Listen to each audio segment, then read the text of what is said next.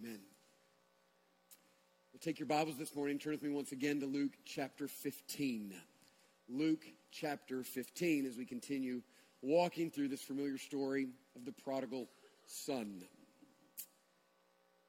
One of the most important and one of the most common word pictures in all of Scripture, one that you really must have in your mind as you walk through this life, is the picture of two paths.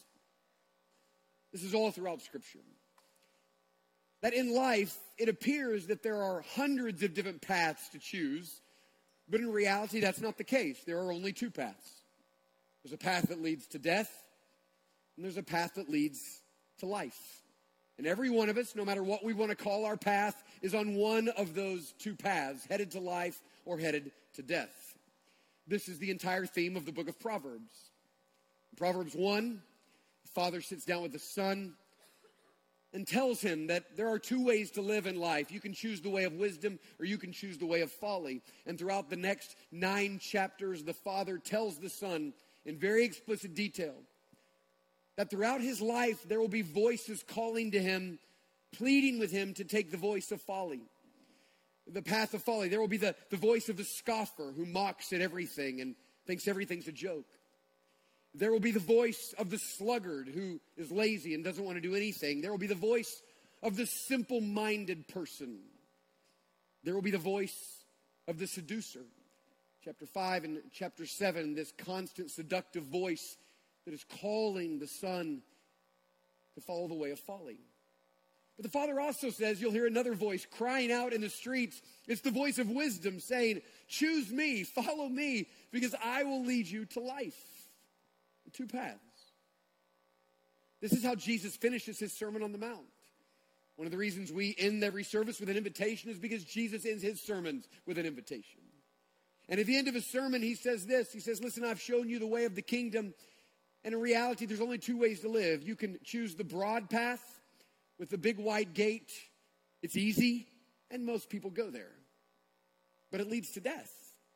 Or you can choose the narrow path with the small gate. Only a few people go there because it is more difficult, but it leads to life. And Jesus is pleading with them to choose the way of life. Now, that little picture that goes all the way throughout Scripture is an important reminder for us. It reminds us that our decisions always take us in a direction that will ultimately determine our destination. Every decision is pointing us in a direction, and that direction will ultimately lead to our destination. What that means is this: every decision, small or big, matters. Because every decision has consequences. There is no isolated decision. A decision is turning us in a direction, and that direction is leading us to a destination. Now, last week, we looked at the prodigal son and the lie of leaving home. It's the same old lie that Satan has been telling from the very beginning. The lie of Luke 15 is the lie of Genesis 3 in the Garden of Eden, and it's the lie that he still tells us today. In our thoughts of all of the crazy demonic stuff that happens out there, the reality is Satan has one primary weapon. He just lies. He's good at it. What he does is this, is he lies to us by telling us that life with God is no good. The life with God is confining, that there's no freedom there, that if I stay with God, I'll miss out on a better life. And then he tempts us with a vision of a better life out there outside of God. He tells us that real life and real freedom and real joy and real experiences are always away from God. He just lies to us. And it's the lie that Adam and Eve believed, and it's the lie the prodigal son believed. Because sin is not simply about breaking the rules. It's about leaving God. Sin is rebellion towards God. What it is saying is this. It's saying, God, I believe there's something better than you. Sin is always choosing to walk away from God because we have believed the lie that there's something better other than him.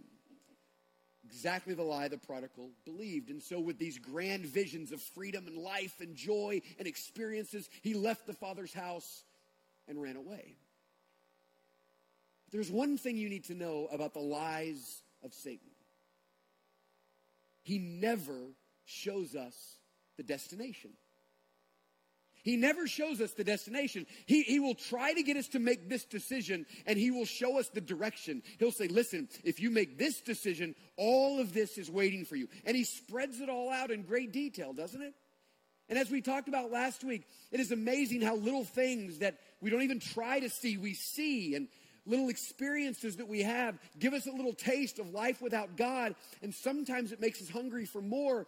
And the enemy simply wants us to make little decisions, and he shows us this is what you can have, but Satan never shows you the destination. In other words, he shows you the lie of leaving home, but he never shows you the consequences of leaving home. This is why we need the story of the prodigal son. Because the prodigal son shows us what it looks like to believe the lie. And even though his situation seems a bit extreme, we will see as we walk through this passage that the reality is this is the experience to some degree of everyone who has ever wandered away from the Father. Look what it says, starting in verse 11. We'll read through verse 16. If you're there, say amen. And he said, Jesus said, there was a man who had 2 sons. And the younger of them said to his father, Father, give me the share of property that is coming to me. And he divided his property between them. And not many days later, the younger son gathered all he had and took a journey into a far country. And there he squandered his property in reckless living. Our focus today in the next 3 verses. And when he had spent everything, a severe famine arose in that country, and he began to be in need. So he went, and he hired himself out to one of the citizens of that country, who sent him into his field to feed pigs. And he was longing to be fed with the pods the pigs ate, and no one gave him anything. Verses 11 through 13 show us that Satan's lie is always the same old lie. You have a longing in your heart, you have a desire for something more, and instead of running toward the Father for greater intimacy where you will find what you're longing for, the enemy says run away from the Father because the Father's the problem, and we run away from God in hopes to find what we're looking for. The enemy gives us this grand vision, so it is the prodigal son had. But if the first few verses tell us the same old lie, the truth is the following verses show us the same old consequences. If you believe the lie, you will end up in some degree or another the same place the prodigal did. And there are 3 consequences of sin, 3 consequences of leaving home that I want to encourage you to write down. The first one is this: sin leads us to emptiness. Sin leads us to emptiness. It starts in verse 14.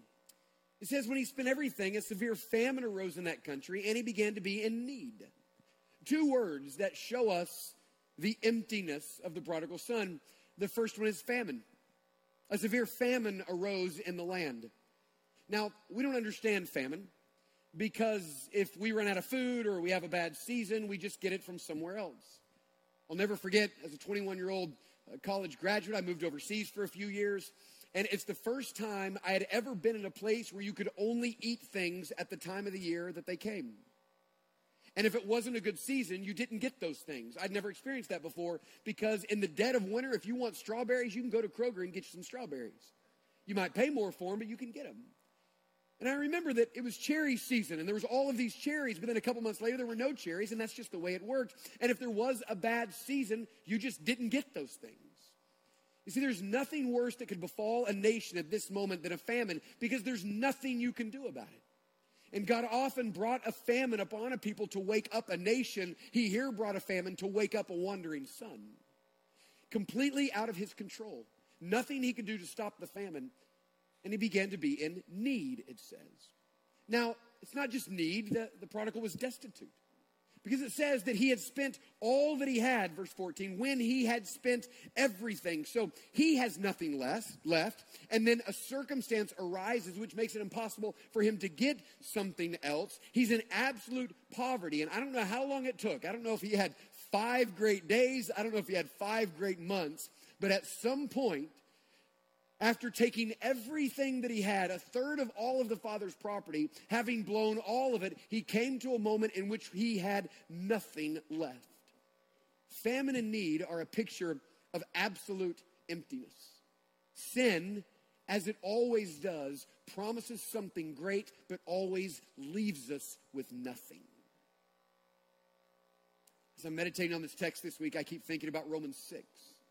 In Romans 6, Paul is making the case that you have been freed from slavery to sin, so why would you sin and put yourself back into slavery? It doesn't make sense. And then he says this in Romans 6:21, what good have you ever received from the things you are now ashamed of, knowing that those things always lead to death?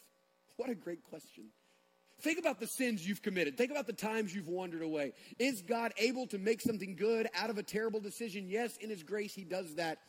But what good have you received from the times in which you've wandered away from the Father? Have those times really led you to greater joy and greater life? Was the lie really a reality? And Paul is saying, no, it never is. It's always a lie. At some point, everything else will be gone, and you will find yourself empty. And so the prodigal son did. The lie was that life is found outside of the Father. The truth is, life is really only found in relationship with the Father. But look at verse 16.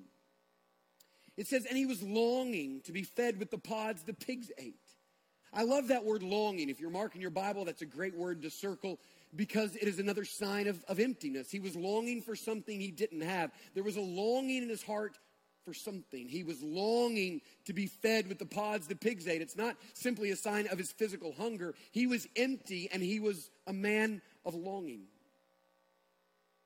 I was reading just in my normal Bible reading this week from the book of John, and I came to John chapter 4. You know this story. Jesus is going through Samaria, and he sends his disciples to get him some food. He's there alone at a well, and a Samaritan woman comes up, and Jesus asks for a drink of water. She says, why would you, a Jew, be asking me, a Samaritan, for a drink of water? And Jesus says this, if you knew who I was, you would have asked me for living water, and I would have given it to you. To which she says, you don't even have anything to draw water with. She's not quite getting it yet. And Jesus says, I am the living water, and I am the only one who can quench your thirst forever and ever and ever and ever. And then Jesus says what appears to be the cruelest thing he could ever say to her in that moment. Jesus, who knows her life and who knows her story, brings up in one moment the most shameful, embarrassing part of her life. Jesus says this, go get your husband. She says, I don't have a husband. Jesus says, that's right, you don't. You've had 5 husbands, and the man you're now living with is not your husband.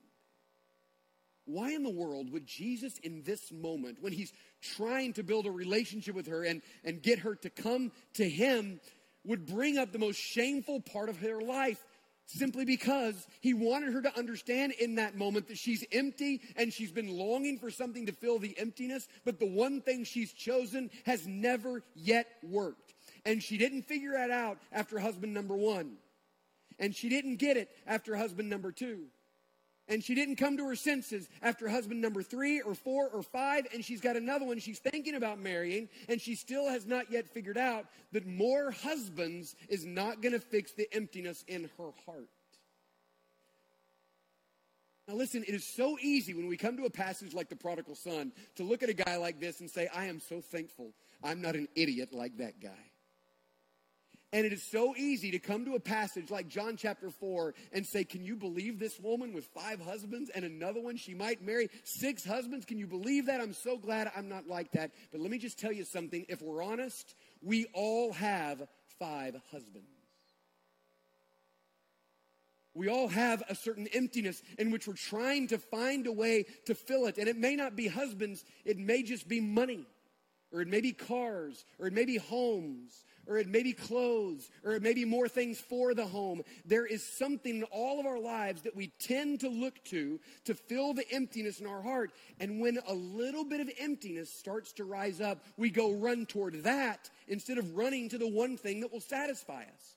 And here's the sad reality, is that if we're running to anything to fill the emptiness apart from Jesus Christ, the source of all fullness, we will continually be more and more and more empty. The emptiness doesn't get better. The emptiness gets worse. And so it is that the prodigal son runs from God with the hope, runs from the Father with the hopes of finding fullness and life, and he comes to a place of absolute emptiness. He has lost everything. Sin leads to emptiness. The second one is this: sin leads to brokenness. Sin leads to brokenness. I get that from verse 15.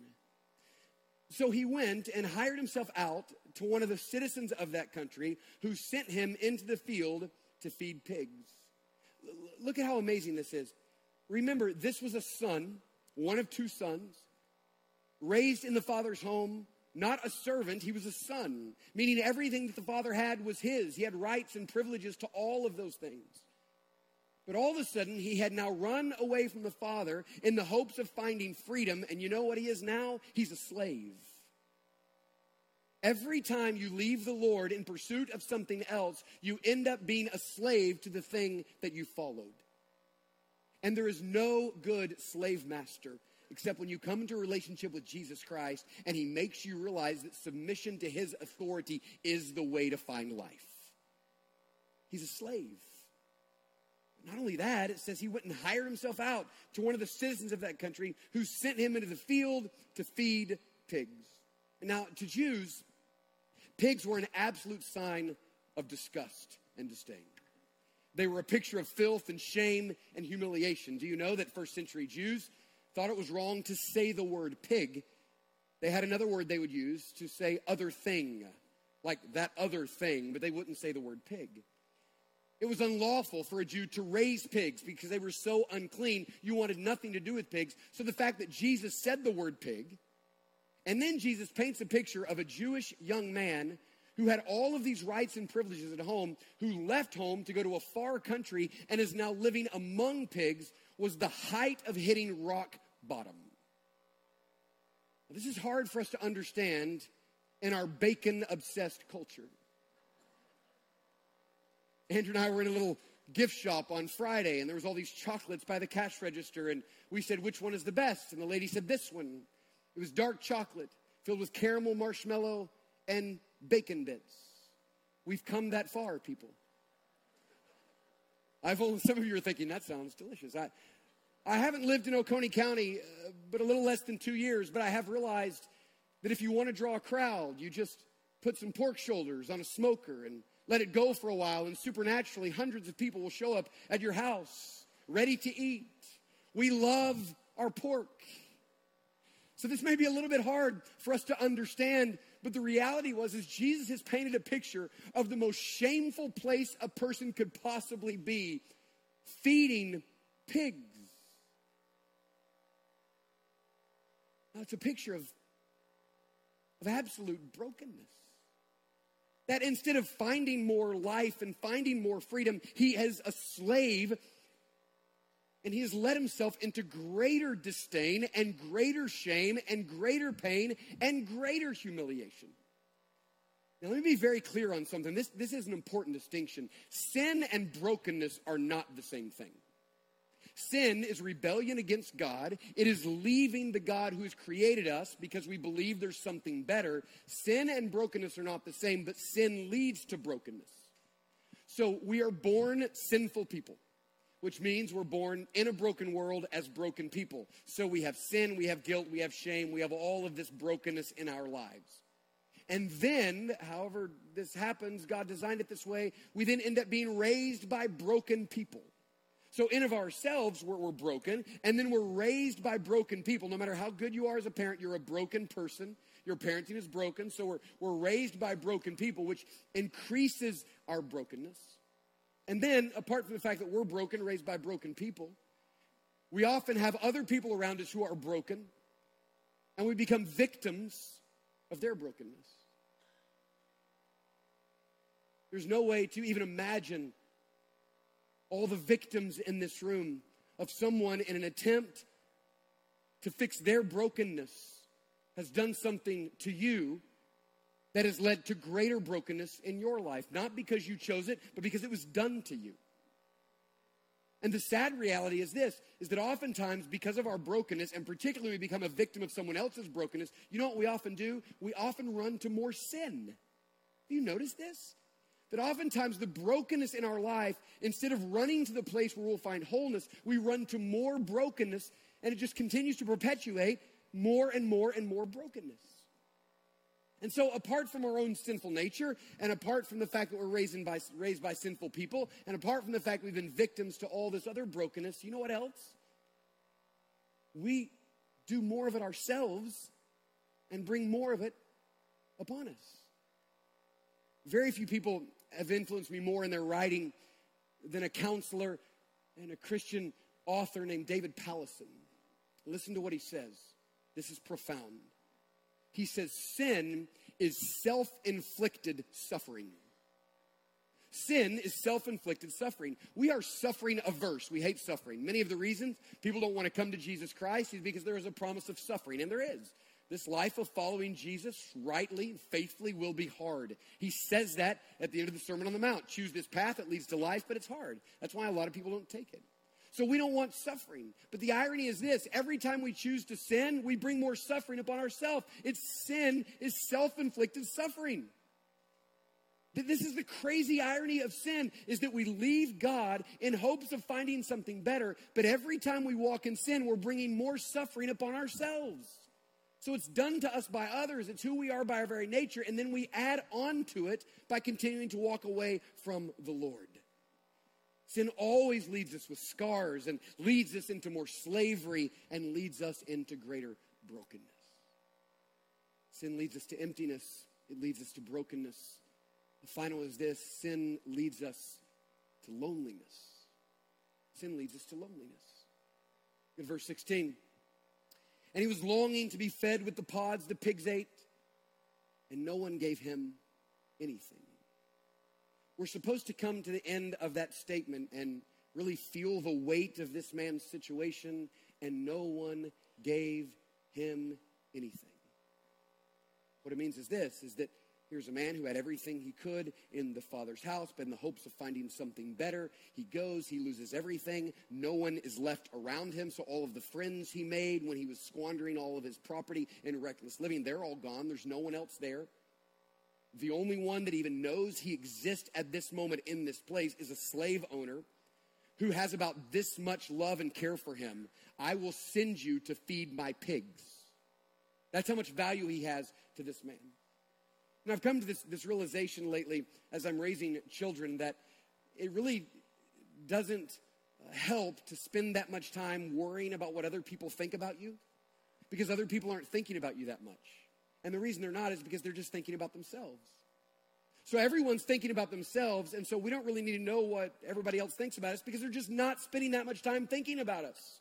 Everybody's self-consumed. And so it is right here at this moment. Here is a man who has no one thinking about him in this place. He is in a far country. There is one slave owner that knows who he is and sends him to feed pigs. He has nothing and he has no one. And he left a place where he was deeply loved and cherished and cared for, and that place still exists. And the reason he feels this depth of loneliness is because, remember, sin is not simply about breaking the rules. Sin is about leaving a relationship that we were created to have. And so God has said, I have this relationship for you, and I'm calling you into intimacy with me, but we don't believe it. We believe the lie that something's better, and the longer we walk away and the further we walk away, the more lonely we get because we're created from the relationship that we left. Running away from that relationship will never ultimately satisfy us. It always leaves us with a greater and deeper loneliness. Now listen, I would imagine some of you are thinking what I've been thinking all week, and that is this: Pastor, I get it. But I know a lot of lost people who aren't the prodigal son. They're not like in the depth of loneliness and despair and emptiness and brokenness. They have a good life. They live in a nice house. They have nice things. They have good kids. They're just kind of living life. They're fine. Let me say two things about that. The first one is this: if you strip away all of the things and all of the stuff and all of the money and all of the people, there is in the heart of every single one who doesn't walk intimately with Jesus Christ emptiness, brokenness, and loneliness. In every one of them. And they may hide it, They might hide it really well, but I assure you, in the heart of everyone who is not walking with God, there is a sense of loneliness, emptiness, and brokenness. And they can drown it out so well.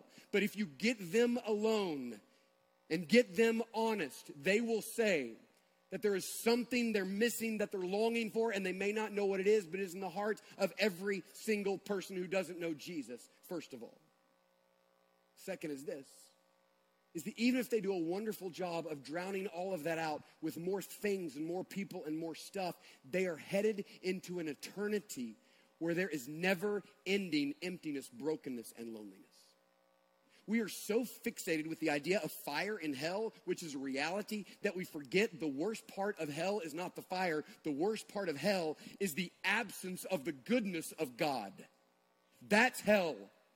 And a little experience of hell on earth is life without intimacy with God. And a little taste of heaven on earth is the joy of walking in intimacy with Jesus Christ. But I assure you, those who are making the decisions to not follow Christ, wandering down that path, will end up in a destination where for all of eternity, there will be increasing emptiness and brokenness and loneliness.